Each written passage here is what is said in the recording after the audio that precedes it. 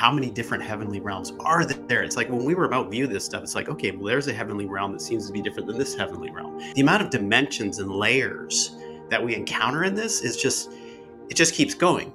One of the stories we were just talking about said is he went to a place, everything looked the same as in ancient China, but it was so peaceful and so serene and so wonderful, he didn't want to leave, but he couldn't stay there.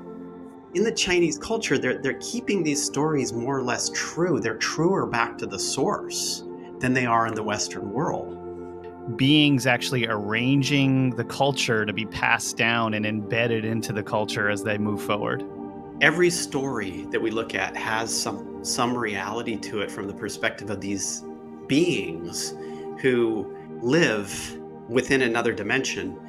So he went to look for that cave again, intending to find the Immortals again. However, he could no longer find the cave. Yeah, because it was a portal. The lessons within that are infused into the story. So there's like this whole cultural side of it that goes into how the Immortals teach.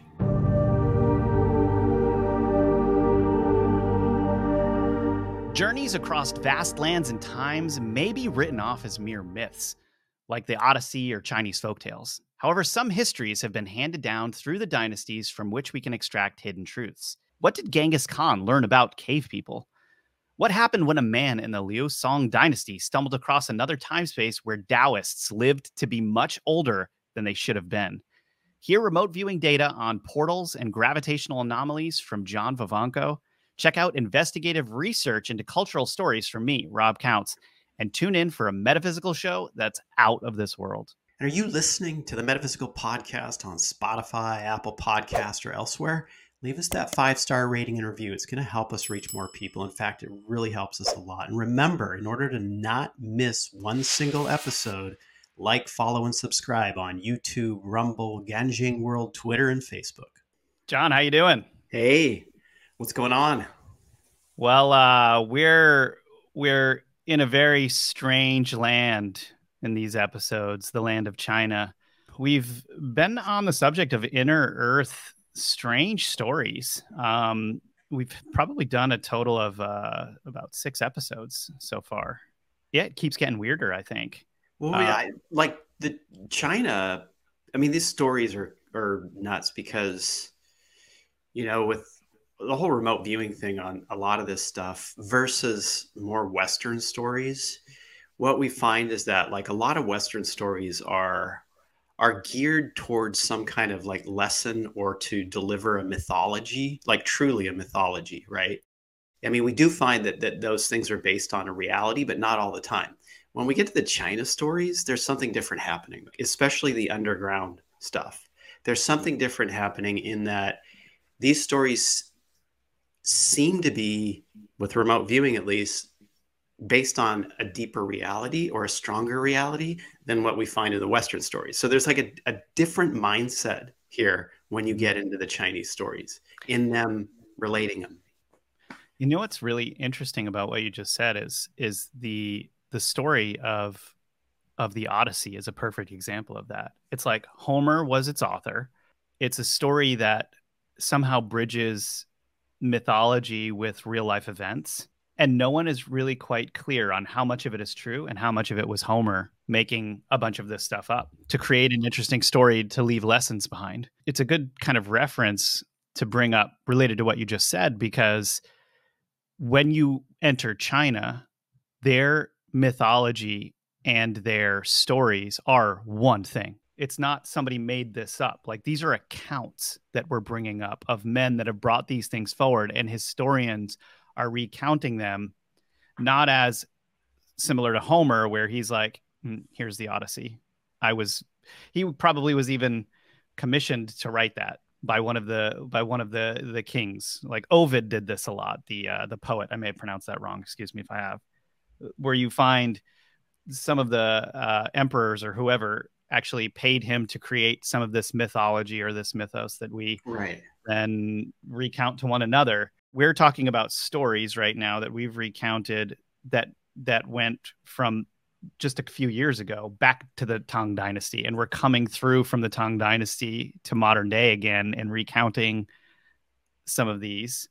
Like, I gotta wonder if this relates back to Genghis Khan, where because when Genghis Khan was ruling, he had this mindset of allowing people to be in whatever religion and have freedom of expression through religion wherever he ruled. I mean, this is what he did, and so he was very tolerant of other religions, and so other religions flourished. I mean, look at Tibetan Buddhism.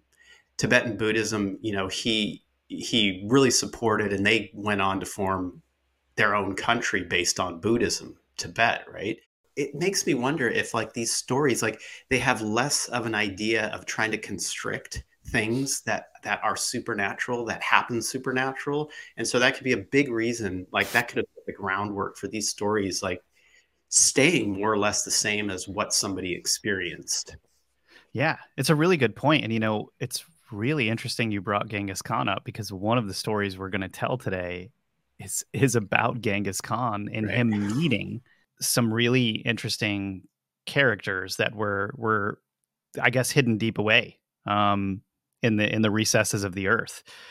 So we'll be getting onto that today, you guys. But also, along with what you're saying, is the culture in China was so much different. Like it's really hard for me to I can say these words and everyone at home can hear them, but until you like get in the headspace of understanding the Chinese culture and almost like being more one with it, it's hard to understand how much of a different land this is that we're talking about. And every single time I go digging, I will tap some of my friends who speak Mandarin. They'll help me translate some things. I always find new stories that no one's talking about, that no one has even realized are out there. I came across a poem from the Tang Dynasty the other day talking about how humans made the moon. Why? No, but like when you go Yeah. into the disclosure world, not one person has brought up China or referenced China as a place to research, even start Right. research on the moon. Is it that their memory goes back further than other cultures? I don't know. But there's some really rich, interesting things there. A bunch of their ancient books that have been left over from prehistory seem to allude to a time that doesn't necessarily conflict with what we know about history, but it is massively like a totally different track and way of thinking than how modern people, look at things. Yeah, I know it's fascinating. It's crazy, and it's like it's untapped potential here in trying to understand these things as far as the Chinese stories go, because we kind of like run around in the same circles as far as the same stories over and over again from the Western world. But this is totally untapped. And it's exciting too. Like I feel like Metaphysical as a channel is just we're hitting on stuff that no one's realizing is Right. there, which is really exciting. Like I feel Yeah. like partly an explorer in some of this. And it's weird because you and I even have researched this stuff so much. I think because you've mentioned Genghis Khan, we should go straight into this story and then we'll come back to the Song Dynasty to recount or to tell some of the historical accounts of things that have happened there. It is the story of Chu Chuji. Okay, so Genghis Khan invited Chu Chuji, a renowned Taoist master, to visit him, and the two had many in-depth conversations, the story goes. So Chu's disciple, Li Jichang, it's the guy's name, documented this trip in travels to the west of Chu Chang Chun. I guess that's the name of the account here. So in Baiyun Temple, deep in a cave, there was a great meeting with good friends and boundless happiness, quote unquote. Okay, now such a cave might appear ordinary to earthly people, but it could be a favored location for immortals. Now, immortals would be beings who do not die. They're divine beings, in other words. Like you could say an angel could be an immortal. That's how Chinese culture works, right? Now, in the book, it said on quote, on February 1st, 1224, we performed a religious ritual at Qiyuan Temple in Jinshan in today's Yanqing district in Beijing, located on the south side of Dahe Mountain. It is beautiful. It has beautiful mountains and clear water, together with usnea, a plant also known as old man's beard. clouds, and the moon. It was a place for Taoism. Okay, now along the way, Chu also encountered other immortals in different mountains. He wrote a poem to describe what he saw. Quote, "The mountains are green and high, with immortals crossing day and night. Caves in the mountain are too deep for earthly people to enter, while we often hear immortals singing from the center of the cave." That actually wraps up the Genghis Khan part of this, John. So why don't you jump in, share your thoughts, and then I'll move on to another story. Yeah, when we have these stories about the immortals, because we were looking at with remote viewing, like what is it that these people are experiencing underground, with the reality of it. Every story that we look at has some reality to it from the perspective of these beings who, and it could be different beings, um, that live within another dimension based off of some kind of frequency within the rock that is necessary for upholding that portal, that window to their world. And it's like these and it's like one story after the other when we remote view them. It's like the immortals are something that exists in another dimension, that are interested in a deeper spiritual construct, more on the side of heavenly realms. Now, how many different heavenly realms are there? It's like when we remote view this stuff, it's like, okay, well, there's a heavenly realm that seems to be different than this heavenly realm. The amount of dimensions and layers that we encounter in this is just, it just keeps going and going and going and going. And these are not mythological stories to explain their culture. They're not that. In fact, I think this is where a lot of their culture comes from. Like when you get to Taoism, Exactly. Buddhism and the idea of Shangri-La or Shambhala, that's the realm of Buddhism, from in the heavenly realm of Buddhism. You get to Taoism, it's got this other realm, but they're existing realms, and they feed that practice, that religion, because they do exist. Just like in Christianity, their heaven does exist. We've seen this over and over. There are these layered higher dimensional realities. This is what I find really interesting about the whole immortal thing underground in China, because a lot of it comes from underground. Literally, you can fall down a hole in China, go for a walk, and end up in another realm. I mean, come on. Or talking to immortals playing Yeah, chess or something. exactly. Like, okay, so I this want is a mind to collapse on me. dude, what's going on here? Like this next story, there's a couple of stories here that are right along with this. It really blew my mind. So, the question is, like, what exactly does it look like in one of these caves? Okay, so there's a story in Taiping, Guangxi. It tells of something that happened in the year 26 of the reign of Emperor Wen Song during the Liu Song Dynasty. So this is 449 AD. When Wen Guantong from Chenxi County in today's Hunan province was a farmer.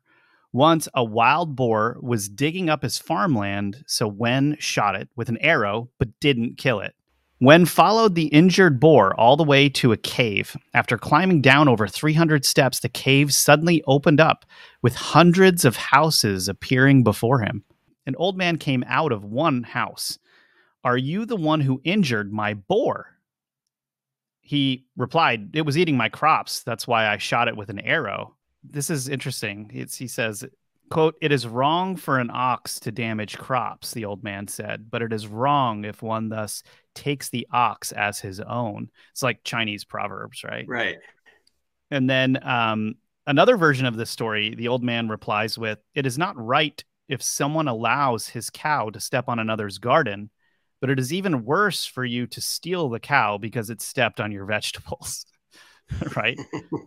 And so Wen agreed and he apologized, and the old man pardoned him, saying, "It's good that you understand the truth of your mistake. This is the retribution that the pig deserves, so you don't need to apologize anymore." So the old man invited Wen inside to where over 10 scholars dressed in ancient clothing were listening to someone lecture. The instructor was teaching the Tao Te Ching by Lao Tzu. So the Tao Te Ching, it's just that. It's called the Way. The Way by Lao Tzu. This is a very popular book that there really isn't a translation for. It's called the Tao Te Ching. I actually read this book when I was about 13 or 14 years old, and it completely blew my mind. Changed my life, actually, to be honest. Just looking at things that way. It opened something up that was there, I think, already, but it was like really blew my mind. Okay, so the instructor was teaching the Tao Te Ching by Lao Tzu. Someone brought food, and the old man invited Wen to eat with him. Looking around, Wen saw the people there were similar to those on the outside, but the place itself was beautiful and serene. On the west side of the house, 10 more people were playing very beautiful music. As he listened, a server finished preparing a meal and they all ate. Feeling very comfortable and half drunk, Guantong stopped drinking. His name's Wen Guantong. He started to observe the people out on the streets. They dressed no differently from those in the outside world. At that time, that would have been ancient attire, right? Right. But the place was very peaceful and just so beautiful. It would have been very hard to find anything like it in the outside world. Guantong felt like he wanted to stay there forever. He wanted to stay, of course, but the old man said that it wasn't possible and told the boy to lead Wen out. "What is this place?" Wen asked the boy. The boy replied, "Those scholars were sages. To escape the brutality of the Jie, that's the last emperor of the Xia dynasty around 1800 BC. They came here following Taoism and became immortals. The instructor is He Shang Gong from the Han dynasty. I am Wang Fuxi from the Han dynasty. I came here for clarification on some questions related to the Tao Te Ching. After working here as a servant for 120 years, I'm still a gatekeeper and have not yet obtained the essence of the Tao Te Ching." As they reached the entrance of the cave, Wen bid farewell to Wang again and again, thinking they would never see each other again. Outside the entrance where, he entered originally. So outside the entrance, Wen was surprised to find that his bow and arrows that he had shot the boar with were completely decomposed. Like they were decomposing, I guess you could say. When he returned to the village, he was told that 12 years had passed, even though he seemed to have only spent a little while away. His family had already held a funeral for him. When he showed up in the village, everyone was shocked. After some time, Wen and some of the villagers went to the cave. The entrance was blocked by a giant rock, and they could not budge it. Okay, so we looked at this one in particular because I wanted to understand what the reality, the main point of this was. And what we saw, this one was kind of complicated because what we saw was that there were bits and pieces of other older stories and newer stories put into one. So like what we were seeing with this particular story was that there was this sort of like overarching cultural influence to create basically the overall story. But the central core of it, going into the whole side on the time dilation, is one of the realities in the story. Okay, it's like, okay, so with the Tao Te Ching, however, Tao Te Ching, the lessons within that are infused into the story. So there's like this whole cultural side of it that goes into how the immortals teach, right? So this didn't all actually happen in one single event, right? This is like all these others put together into one, what we were seeing. But this whole time dilation thing is something that showed up and shows up in previous ones too, right? Where you go into one of these locations, you go into one of these portals, or you spend time underground, there's some type of gravitational anomaly, which is creating a time dilation, whether you go through a portal or not, and you have missing time basically, or you appear way later than you should have. But this is something that shows up over and over again. It's merely that whole it's that whole like gravitational anomaly situation. Right. If you're talking like pure 3D reality. But when you go through the portal, it creates more of a time dilation. You don't know where you're going to end up when you go through the portal. Very interesting. And that makes sense. That's more like, it's like the contents are true, but the stories being pulled from a lot of different places, and what's passed down is this kind of compilation of things that have several of the stories. Yeah, exactly. And Right. you know what's really cool is that a lot of these sort of things that were happening to these people in China were culture creators. They were like beings in a sense who were giving culture, and they're all very spiritual, Yeah. advanced types of beings. And so they're giving spiritual ideas into the culture through these events. They're in a sense planning these meetings with these people to shape the direction that their culture is going to go on the spiritual side. And that's one of the things that's really cool about this, because it most always begins going underground, because that is always the frequency that they're creating their whole to go to move back and forth at. They're creating the frequency because of what the land is holding. I don't know. I mean, this is just so crazy and fascinating, because I don't see that a whole lot, very rarely, when we get into the Western stories. So it's like in the Chinese culture, they're keeping these stories more or less true. They're truer back to the source than they are in the Western world. Like we were talking about with the Odyssey, almost written Right. entirely by Homer, could have been some truth mixed in there for sure. But it was almost like a story with the mythology built in. Whereas this Right. is like beings actually arranging the culture to be passed down and embedded into the culture as they move forward. Exactly. Yeah. Exactly. And that, I mean, that's like so fascinating, because it takes me back to Genghis Khan. And I feel like Genghis Khan had a lot to do with this, a lot to do with the setup for this. For I agree. some I reason, I totally mean, the agree. guy was focused on being more in the shamanistic realm, in the animistic realm. And though that's a very accepting place to be for all sorts of other experiences and events. And that ultimately, I think that set the groundwork for all of this. Almost like Genghis Khan gets a bad rap. Yeah, People, he does. it's like we're not talking about Mussolini or something like that here. We're just like this guy was like if you read some of his like what he wrote and some of the things that he did, this was seemingly more of a man on a mission to bring China together Right. in a different way, and also bring a lot more of the world in and connect China to these other places. Marco Polo going to hang out with him for a while. I mean, think about how incredibly important that whole thing was for the future of our entire world.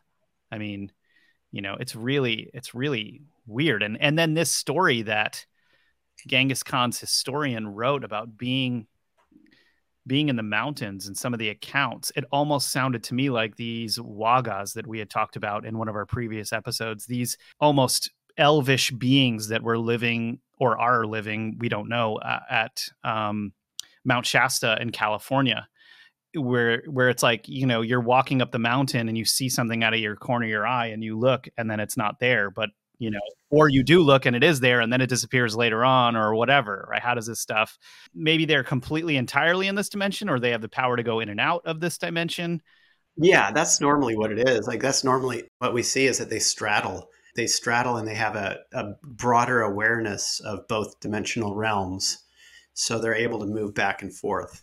Like what if there was some type of genetic capability bred into some beings where they can shift in and out of dimensions? Because a lot of this stuff we see with cryptids, they seem to be straddling that. They seem to be able to go into another realm and then come back into our realm. Is that like specifically sometimes like a location, or is that sometimes a genetic capability that they can just do, that they've evolved with that over time? Well, and Sometimes it's a little yeah, bit of both, right? yeah, I was going to say, why can't it be both? It's sort of like humans. Like, I believe that within our genes or even within our mind, we're much more capable of the things than we think we are. There were these studies done on psychic, like what are psychic genes, right? And one thing that was found in this study, I can't remember what gene it was or what LL it was, but if a person has this specific gene that causes them to be more psychic, if they don't practice it, don't use it, and they don't teach their children how to use it and whatnot, it gradually goes away. This gene starts to basically shut off, and it will be genetically gone. down the generations because it's a developmental process, right? So genes, DNA, the gene expression is completely connected to our own abilities and whether we use those abilities or not. If Well, you don't use it, it's going to go away. we know as much about the theory of relativity and where Einstein was going with that as we do about genes and what the potential of genes are. I mean, we're touching the surface of all of these things, claiming that we know all of this stuff about them, when in reality, We know we have a nothing. percentage of knowledge about those things, and it's probably Yeah, a low percentage, like a pathetically low exactly. percentage. Yeah. We want to be the one that found things all the time. We want to be the one that knows, but in reality, why can't we just be humble and constantly learn and stop searching for that fame? Yeah, I well, mean, this is in society, like science, for instance, just becomes dogmatic. it And is. that's the big danger is being Yeah. dogmatic and thinking that it's kind of like when you get to structures of the mind and how the mind works, the brain, and how we have this base experience of something impacting our nervous system, which happens in silence. And then the nervous system starts to translate that into language, into words. We go down these pathways of abstraction on top of abstraction on top of abstraction into these super high level concepts about an initial experience that impacted our nervous system and think that the words we create around it are what it is, but it's not. And so there's where the big problem lies. And then we get so tied up in the high level concepts when it's only just language, right? We get tied up in these high level concepts about the initial experience and never go back to the initial experience to re-experience and explore. And that's one of the big problems, right? Yeah. And that's when things become dogmatic. The very thing that certain scientists, not all of them, of course, but certain scientists have fallen into are the things that they were complaining about with religion in the first place. You know, we're talking about like I mean, it is. It's like, and they will not admit that there are dogmatic things going on within science. But if you look at the way that science is structured, it's scary similar to some of these more influential religions that Right. have kind of taken certain stances and ways of doing things.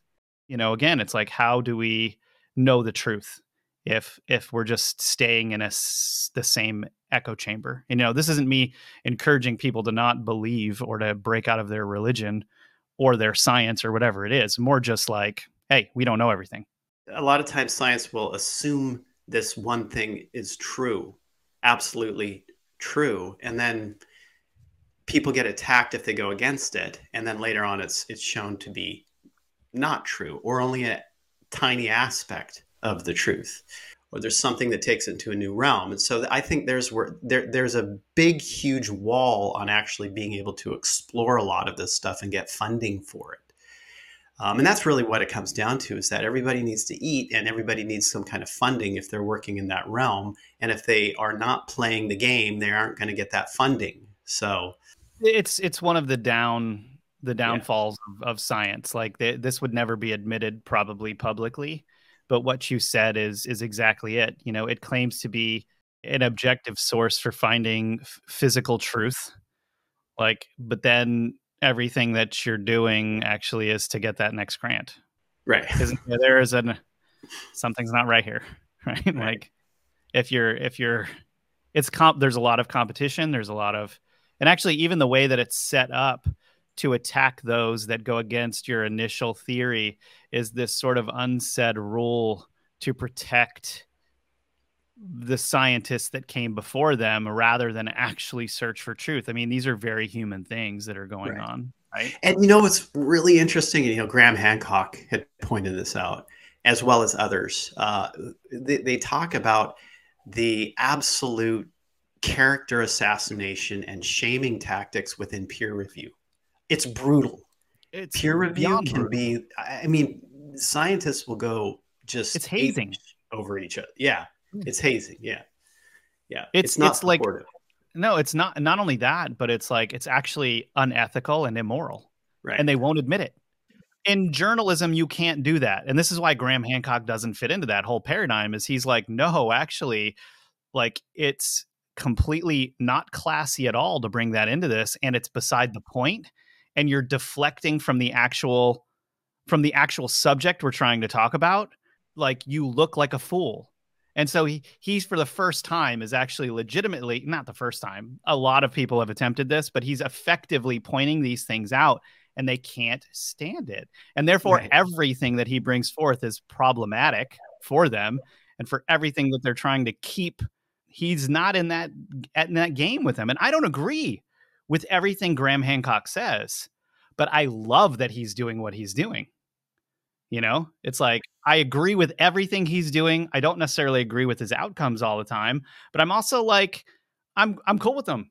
I'm like, it's a great perspective, and I'm like totally open to it, you know? Right. Well, we need more people who are kind of poking at the bear to bring in new ideas and different ways to think about things than the same old way that we know is based solely on social engineering for the most part. Not solely, but for the most part. Yeah. Yeah. And to be clear, Metaphysical isn't poking the bear. We're shooting it with a machine gun.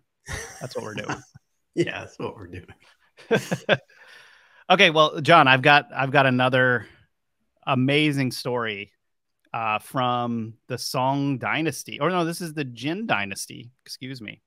The man's name is Song Shan, and he was a man of the Jin Dynasty. According to people, there is a big hole in the north slope of Songshan Mountain, not knowing how deep it is, and the people would go to the top of the hole every year to play and to watch. I don't know if it was a ritualistic thing or not. I'm reading a translation. So this old man who was there, he once lost his footing and fell into this hole near Songshan Mountain. And the people who traveled with him hoped that he would not die while he was down there. The hole was so deep. So they threw something to eat into the hole.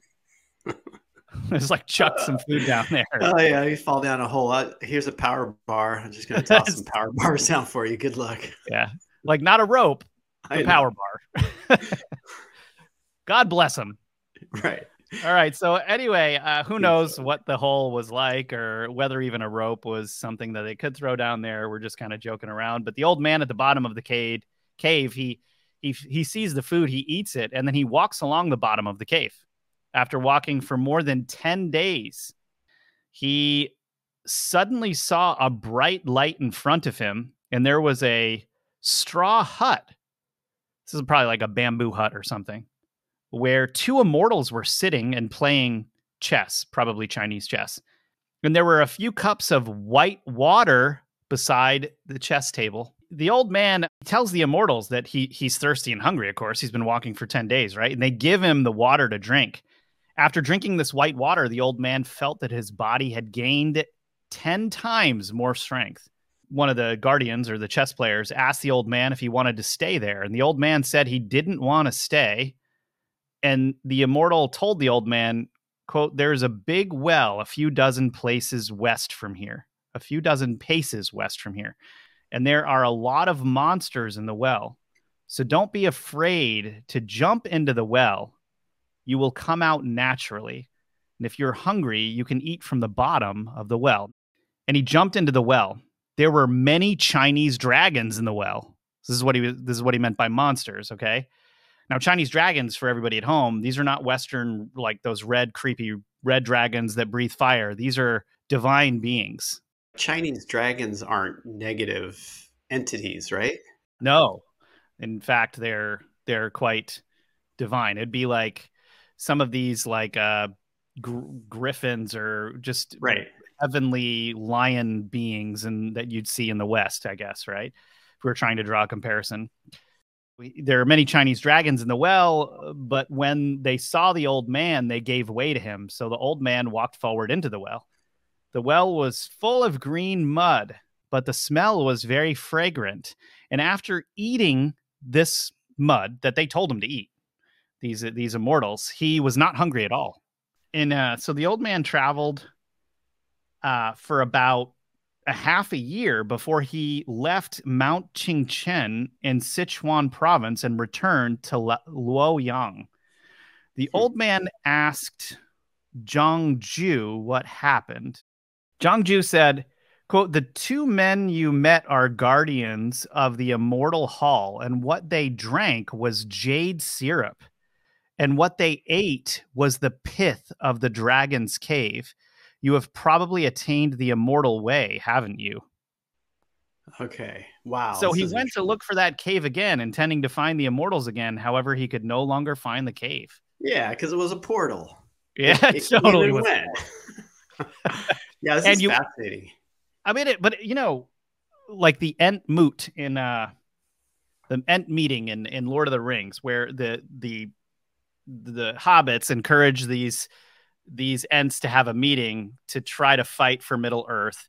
And while these Ents are taking forever to meet, these two are drinking the Ent water and they're growing in stature and whatever it is, right? Like something about this food or these things in another dimension, the white water, the milky water, the pith of the dragon's layer is giving some divine nutrients to the body, it seems. You know, it's interesting. I think there are some of these stories coming from the Western world, Western side, where if you go into the underworld, do not eat the food because the food will end up keeping you there. Once you partake of the food, it ends up keeping you there. So this is like totally different than I think the underworld, they're probably talking about like lower astral planes. So if I you was go going to to the say, lower astral planes, don't eat the food. If you go to the higher astral, whatever higher dimensional realm, I guess it's okay because that's mana. It sounds like mana. I mean, we've remote viewed that before, and when we remote view like what it is, it's like remote viewers aren't going to get like they're not going to like name a food substance necessarily. like pomegranates. They just describe like remote viewers describe exactly. Remote Right. viewers describe things as opposed to name things because that's actually the reality. The low level impacts on the nervous system, low level descriptions is actually the reality of what things are as opposed to the high level conceptual words that we give them.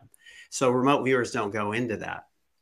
But we always get this high vibrational energetic substance that heals the body. It doesn't actually matter what food it would be contained within, right? So like mana can be contained in a cup of coffee, for instance, or like in a pomegranate or something else. It's the energetic construct of it that can be in just about anything is what it is. Even in green mud. Hey, I mean, why the heck not?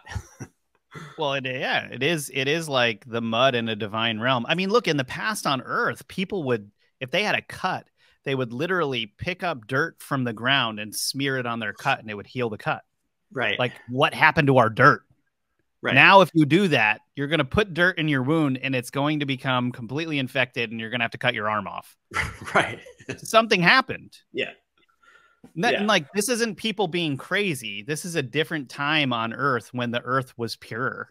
Maybe, in some of if in these divine realms, if you take this more microscopic material, whatever it is, and your body becomes a part of it, or it a part of your body, it will do the healing. Yeah, yeah, absolutely. I remember that this one time I had this experience just outside of remote viewing. It was like astral type of experience where I got pushed into this energy field that when I hit it, I heard the word mana, and it was so interestingly nourishing as it went through my whole body that I stayed up all night, like literally Whoa. stayed up all night because this energy that I heard, it was like embedded within it, mana, just totally completely vibed me up. Like, or I had more energy than I've ever had. It was just so there's like this energetic construct that is really what it is when you get into the higher dimensional realms, and that can be translated to us through different foodstuffs. You know what's so crazy about what you said? Like that occurred to me when you were telling me that story is that this argument that philosophers had throughout history about whether matter and mind are one thing was almost displayed in what you said. Because actually, like, words have energy. Like you and I both know that scientists out there might have a little problem with that, but actually words have energy. Why would like these shamans and witches throughout history, like why are there things called spells? Why do people do spelling? It's because words at whatever level we're at have some type of energy, right? And so mana, the what mana is, if you were to merge with that thing and the word and the energy behind it, you might have an experience like that where Right. the matter and mind are sort of one thing at that moment. It comes through your body and then you're up all night because Exactly. Right. yeah, Right. I mean, it's really look at culture. Look at our culture right now too. It's like, what is the predominant mind state that people are kept in? Even when you get into the more like, I wouldn't say spiritual world, but like the more paranormal side, people tend to go towards the dark stuff, and they'll take the unknown and turn it into something dark, whether they know it's dark or not dark, right? If you put on any news station, if you watch television, or you go to regular news websites, it's always negative. Like there's this whole construct that we're existing within to keep people down into a negative mind state. This energy becomes the all pervasive energy that moves through cultures. But if you can literally like engineer people into anything, is what it appears to be. Like you can turn those things around and produce new concepts that bring in a different energy that will change people towards that in that direction. And when you get into thoughts as a construct and an energy that can engineer people, that's what they are doing. They're presenting it for the purpose of engineering. What's the point in constantly being in the negative side when it's so simple to just flip yourself to be in the positive side? This is what I always find really interesting in our culture currently. It's very, very damaging overall to spiritual growth for a lot of people.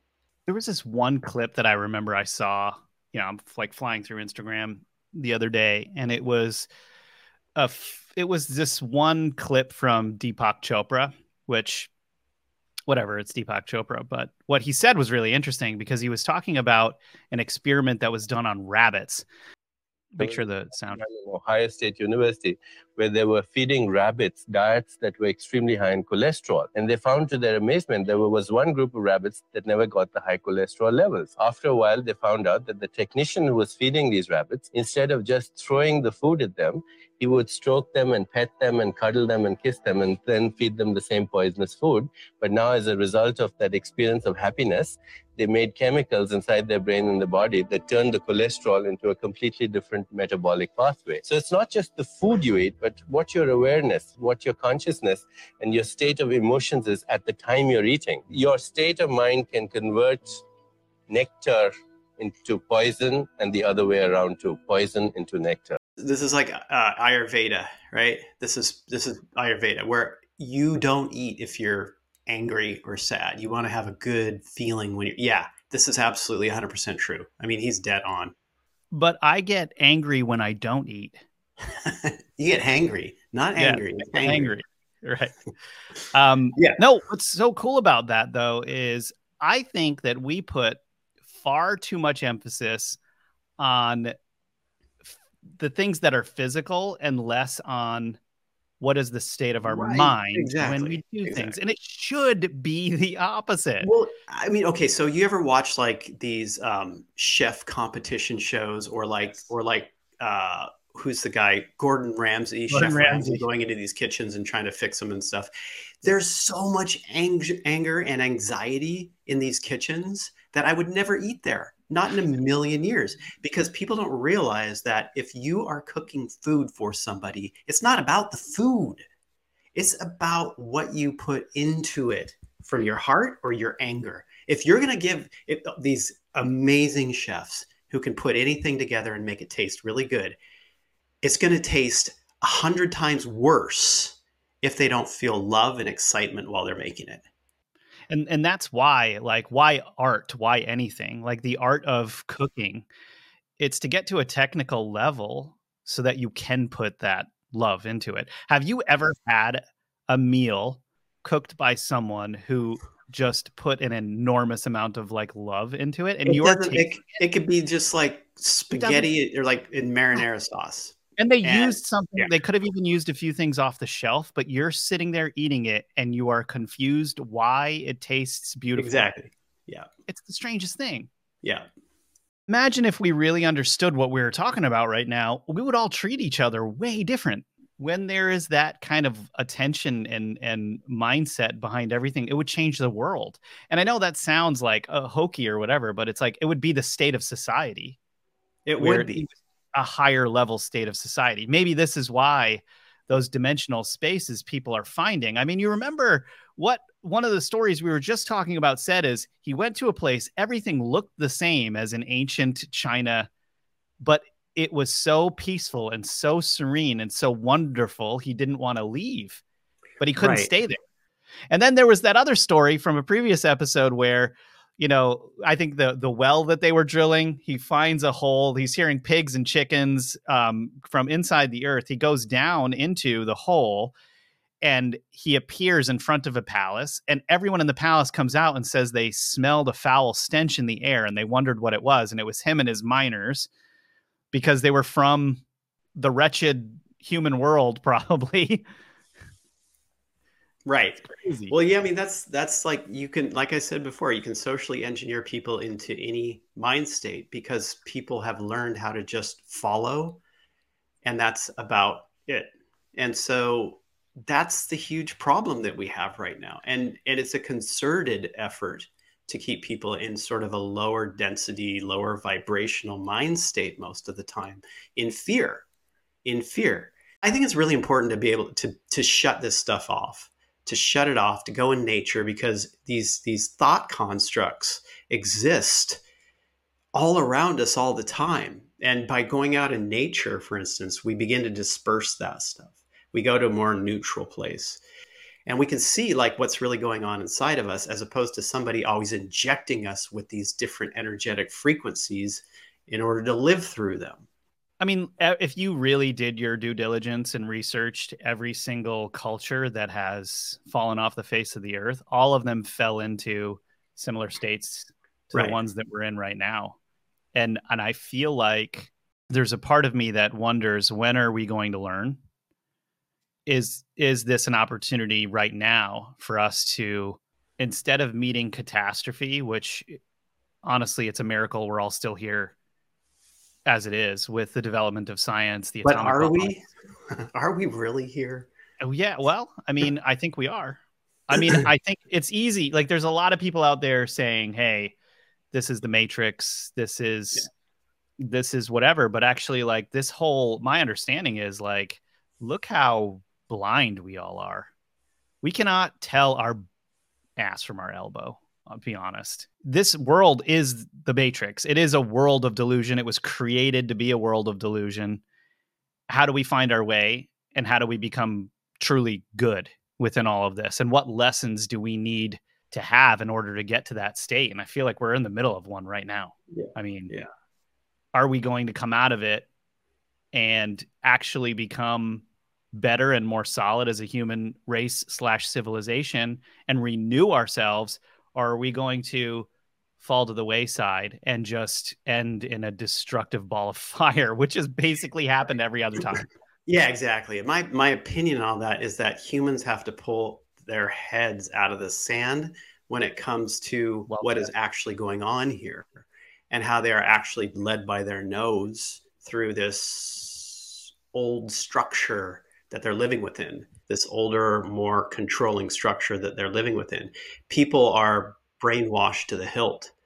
And there has to be a understanding of that. And until people truly realize it, I think things are just going to continue the way that they are. I think for the most part, people are cattle for something else. Yeah, I think they are. But I also think that there's that hope, right? That maybe there is a strange waking up of sorts going on. Like, I mean, just think about it.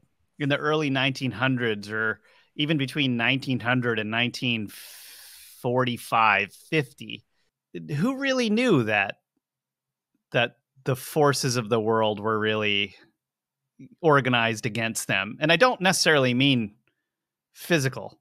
I mean, metaphysical as well. Like, who really understood that? Like, people seem to be in the process of awakening to those things, even if they're still making a lot of mistakes, which is new. Yeah, slowly, right? Yeah. You know, for those of you out there, you know, we hope you enjoy this podcast today. You know, we're going to keep shooting that bear with a machine gun as far as John and I are concerned, trying to poke it as much as we can and hopefully find through these discussions. There's a lot of physical stuff that we talk about, but honestly, a lot behind what we're discussing is metaphysical. It is the philosophical things that come about from this, because I think there's much more to the world than this political facade that seems to be being pushed in our face all the time. And why not learn something from that, right? So, John, hey, thanks for being with us today. I think this was a really, really interesting. We're going to keep coming back to the China subject. I mean, this is just every time we get a little bit close to this, we find new things where we're just like, what is going on over there? Yeah. And what can we learn from? Right. So right. Let's keep doing that. And, you know, John, thanks so much for being here with us. And for those of you at home, we hope you thought this podcast was as out of this world as we did.